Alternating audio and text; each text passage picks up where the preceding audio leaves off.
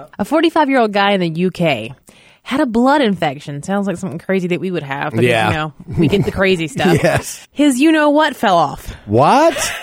Doctor said that he had two options. Yeah. They could either work with what he had left or build him a brand new one and graft it onto his arm. What? Until it could be transplanted to where it needed to go. He has it growing on his arm. He's had it there for 4 years now.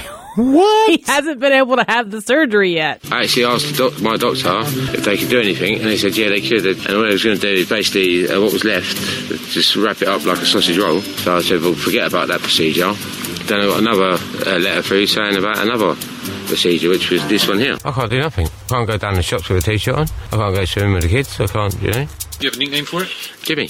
Wrap it up like a sausage roll. So what does he do? Roll up his sleeve to go to the bathroom? I don't know. I'm really confused about the whole thing. It could be a dangerous weapon.